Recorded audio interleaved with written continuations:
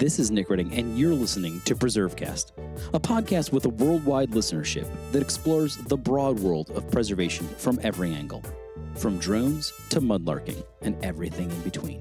Now, let's get preserving.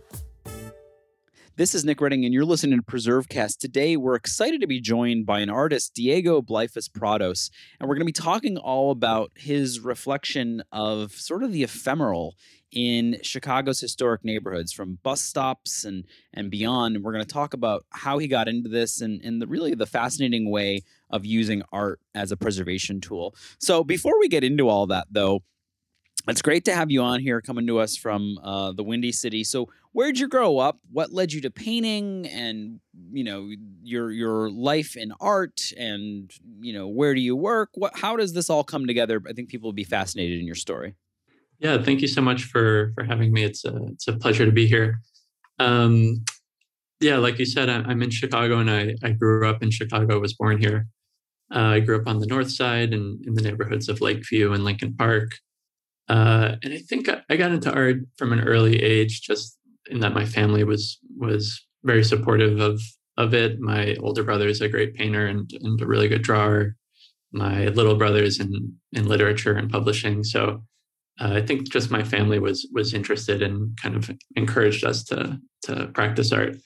But I always did it as kind of a hobby, as something I thought was fun. In my free time, I was mostly drawing and sketching things, doodling. Never really got into painting until recently, about 2 years ago. It requires more materials, tools, just kind of it has a higher barrier to entry than drawing.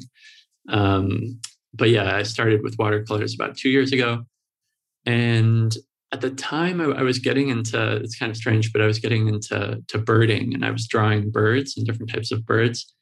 But the coloration is so important for that and for kind of species identification that I needed to figure out a way to add color that wasn't just I was using black pens. And so I tried with pastels, and it didn't work at all. And then my girlfriend suggested watercolors. She had done some watercolor painting. So I bought a really basic watercolor kit at an art store, started playing around with it, really loved it. And yeah, I've been doing watercolors since then. But yeah, I don't do it professionally. I don't make a living off of painting. I do it in my free time. I work at a nonprofit in kind of worker advocacy and labor rights. So you obviously have sort of a creative collection of different interests and things like that, and they all kind of came together this way. And I think it's also fascinating to hear. I mean, obviously you have a skill, and it's come from a creative family. But I do think it's kind of cool for people to hear that, you kind of picked up something at an art store and sort of went with it. I mean, you had a little bit of a background in it, but that it's something that if people are interested in this, that they should maybe try their hand. I mean, that's kind of one of the takeaways I hope that people hear from this, is that, that if you enjoy this and you enjoy seeing things, perhaps there's a fun way to document them. Beyond just sort of the more formal preservation side of this. So, for those who don't know, though, like, we're going to really dive into this. You paint and post bus stop paintings on Instagram of historic buildings and businesses in Chicago. So where do you jump from birds to buildings? How does that happen? Yeah, that's a good question. So I was living in Denver at the time, actually. And I think I was influenced again by Chicago, in that we have a lot of pride in kind of our architecture and our buildings. It's the city's known for its downtown architecture, skyscrapers, but there are a lot of people who do amazing work kind of photographing, drawing, cataloging all these beautiful buildings and in the neighborhoods outside of the downtown. And so I was in Denver, and I think I was kind of influenced by that to try to kind of imitate that. I didn't have a car the first 3.5 years that I was in Denver. And so I was taking the bus a lot, walking a lot. And Denver has a lot of beautiful buildings, a lot of really cool stores and shops. And I would just start photographing them as I was walking around. Or, there's also really beautiful kind of afternoon light in Denver. And so I love the way the kind of during the golden hour shadows are cast on some of these businesses. And so I was trying to document that. I'm not a great photographer. And I was using my phone to take photos. And so I kind of had all these photos on my phone. And as I was drawing birds, I thought, well, I'll try drawing some of the buildings I've photographed. Um, and yeah, like you said, it is definitely something that you can kind of teach yourself and pick up on. It just takes a lot of time. It can be tedious, but it's a learnable skill. And I like drawing buildings because you can use a ruler and take measurements, and it's very geometrical. Whereas drawing something freehand is a lot more difficult or challenging. So yeah, I started with just painting shops that I thought were interesting. First in Denver, I was doing like liquor stores and corner stores, fireworks stores, clothing, things like that. Often buildings that were a little bit older, kind of represented a style that's maybe going out of fashion or isn't really seen as much anymore. Why do you think that those appealed to you in particular? I mean, because I think, like you said, a lot of people paint the grandiose and the big fancy things. You're painting liquor stores and bus shelters and stuff like that, which I think are fascinating, and they're stuff that people overlook. I mean, sort of like when you look back to the 19th century, a lot of what we have left is the really nice stuff, but the mundane is no longer with us, and so it's critically important to document it. But why did that? I'm curious why that spoke to you over the others, or were those just the places that you were inhabiting because you didn't have a car at that point?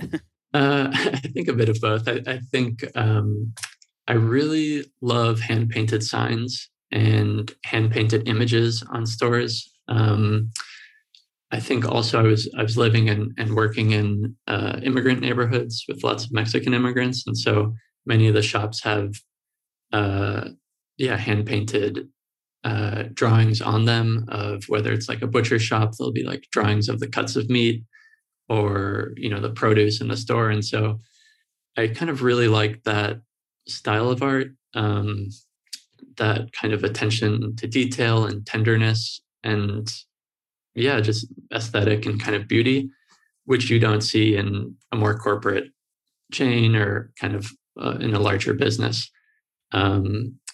And it also seems to be kind of a style that's slightly disappearing or you don't see as much anymore.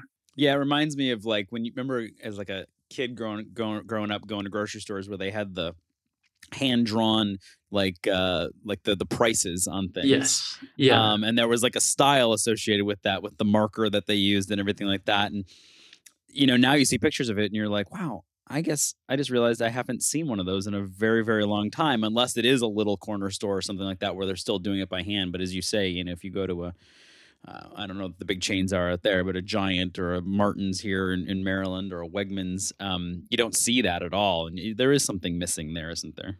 Yeah. And I think that's also a great example of kind of this artistic skill or kind of, basically that, an artistic skill that isn't celebrated or recognized often, but it's kind of a working class aesthetic and expression there that you miss out when you're talking about like a Kroger or a Wegmans, for example.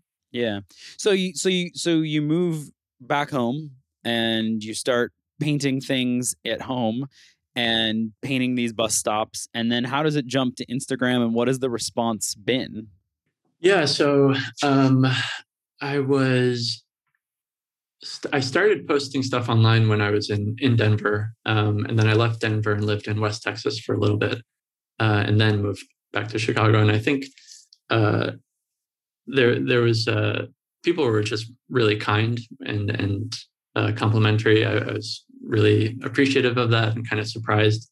I think when people see places they recognize that maybe aren't often celebrated or kind of appreciated, they're touched or they just, they feel seen or they feel recognized a little bit.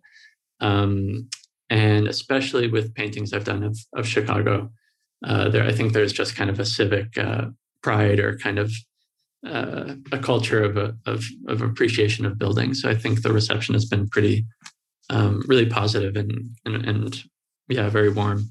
So I'm really thankful about that. It's interesting. It depends on the buildings, but there's always people have memories or stories related to those shops. Some of the places I've done have been in Chicago, especially, are kind of like iconic stores. So one is a Western wear store that just tons of people have been to and we're commenting with stories and recollections under it. I also did this great Polish restaurant, and a lot of people have stories there. Someone told me they had gone on their second date with their future husband at that restaurant, and so there's kind of this built-in nostalgia and appreciation for those places. But then some of the other ones, are much less known. I did a painting of a rock shop in a town called Sierra Blanca in Texas. And somehow somebody from Sierra Blanca saw it and, sent this really nice message about how excited they were to kind of see this appreciation or kind of recognition of this tiny, tiny shop in this tiny town. And yeah, I think it's just nice when people feel like something that they love or that they care for, when they see that someone else has also recognized the beauty in that spot. Have you started receiving requests? Yeah, I've people will ask for commissions. Sometimes I've done a couple, but I'm not currently doing any. It's hard to do commissions. Often I'm really picky about the photos that I work off of. And I'm a bit picky about the type of building I paint. And so I haven't been doing any commissions. I wish I could do more. But yeah, I just don't have time to do that many. So why don't we take a quick break here, come back, talk about the process, how long the paintings take, how you do it, and the mediums that you're working in and what you might work in the future, and talk all about that when we come back here on PreserveCast. Historic preservation can't happen without skilled tradespeople to perform the work, and there's a critical need right now for those tradespeople. The Campaign for Historic Trades, powered by Preservation Maryland, is working to meet that need by strengthening apprenticeship opportunities within historic trades. In partnership with the National Park Service's Historic Preservation Training Center and Conservation Legacy, the campaign is currently recruiting for NPS Traditional Trades Apprenticeship Program, or TTAP. TTAP's an intensive 20-week apprenticeship that provides young adults the chance to learn historic trade skills while working on America's most iconic historic sites. Multiple positions are open for the 2022 season at national parks across the country. Visit historictrades.org for more information on TTAP and how to apply today. This is Nick Redding. You're listening to PreserveCast. Today, we're still talking with Diego. We're all in on the paintings of these sort of vernacular places that tell important stories, both in Colorado and Texas and of course in Chicago.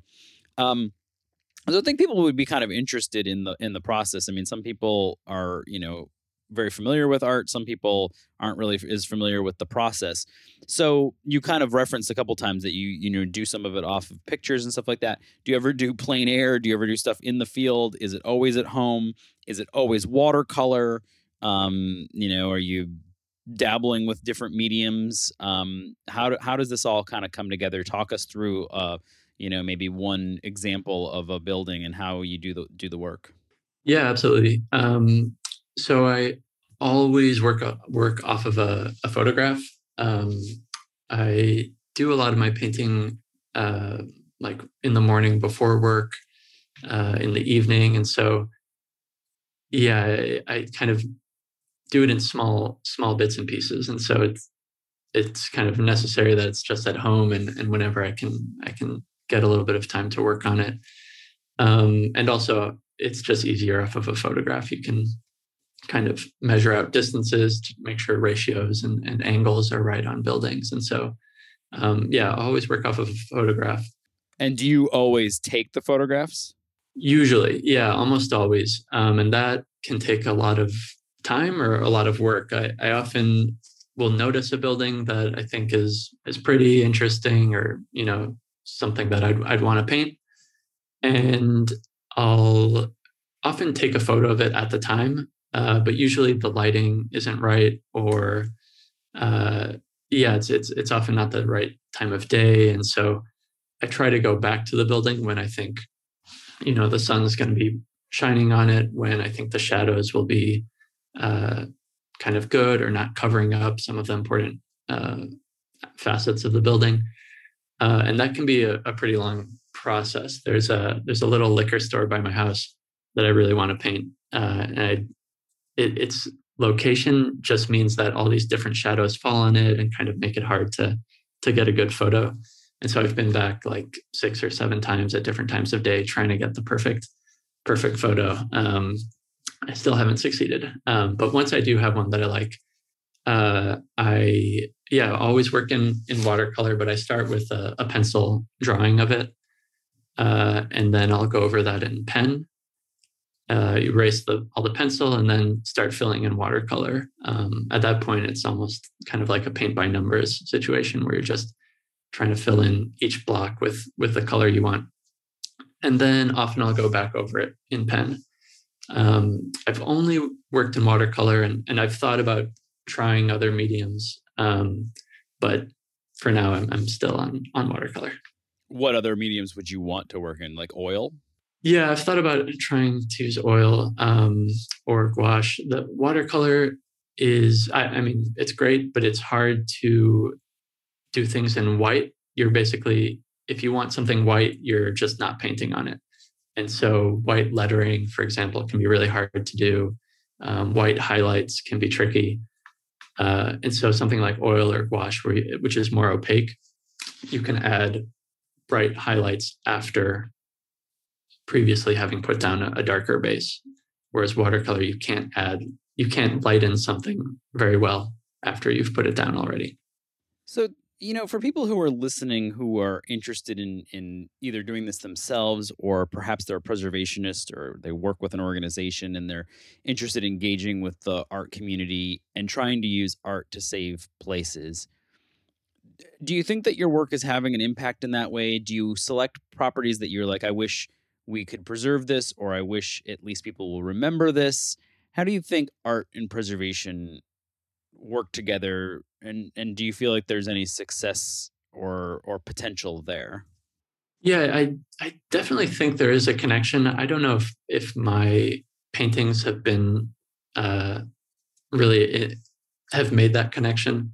I think maybe generally just increasing an appreciation for buildings and styles of buildings is good, but I would think kind of preserving a building requires kind of community organization, political organization, and that type of coordination to really affect change. I think my paintings are mostly just kind of a snapshot of what's there. Like you mentioned, a lot of businesses there, even if the building itself isn't ephemeral, which it can be torn down, but often, if you have a great hand-painted sign or beautiful colors on a building, it's really easy for that just to be painted over and disappear. And so they're very kind of, I think a lot of the businesses I'm painting are kind of these transitory snapshots of what is in that moment. And often I've gone back past buildings I've painted previously, and they're, have been sold and painted all white, or they're being prepped for, a new tenant, or like a Chipotle or something like that, which kind of lacks that character, or that beauty. And so, I'd love to be a little more connected and kind of play a role in some of that preservation. But I don't think I've done too much of that so far. Yeah, I was going to ask if you had engaged with any preservation groups, but it doesn't seem like at this point you have, even though I would argue that you're a preservationist through and through, sort of documenting these places. And I think in all of our own ways, we come at preservation from different ways, and I think that this is a really beautiful one. If people are interested, well, I guess maybe the next question is, what's next? How many more? Do you just keep doing it, or do you have other types of resources? And have you done a show? Can people buy these? Talk to us a little bit about that. Yeah. In terms of what next, I'm still doing these paintings. I have, a couple more I want to do. I mentioned that liquor store near me that is kind of my white whale. I'm trying to figure out how to get that. And I'm also working on a painting of a drink wholesale like warehouse in Mexico on the border. But other than that, I think I'll just keep painting for now. I've never done a show. I do have a small online store if you're interested in buying prints of my paintings. It's bus.paintings.com. And I post all of my paintings on Instagram at bus.paintings. And so, nothing big in the works, just more of the same. And one idea I've had is trying to create kind of more 3D representations of some of these buildings. I usually paint just the front or just one side of the building. And I think it'd be fun to do kind of a more three-dimensional painting all the different sides of the building. And possibly like trying to put it together like a model. But that's a future project. That sounds super cool. Well, the holidays are coming, and it's be a great gift to get a loved one a picture of a bus stop. Before we go, we ask everyone if they have his favorite historic place or site. That's a good question. When I was living in Texas, I was living in Marfa, Texas, in the west part of the state. And I got into some of the local archaeology and history. And there is a site a few hours away from there, but right along the border, along the Pecos River, where it meets with the Rio Grande. And it's a cave painting called the White Shaman Mural. It's about 2,000 years old.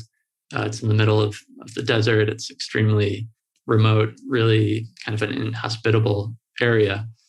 But the Whitty Museum, which is in San Antonio, they do tours there. So you can show up and hike down this kind of canyon with them.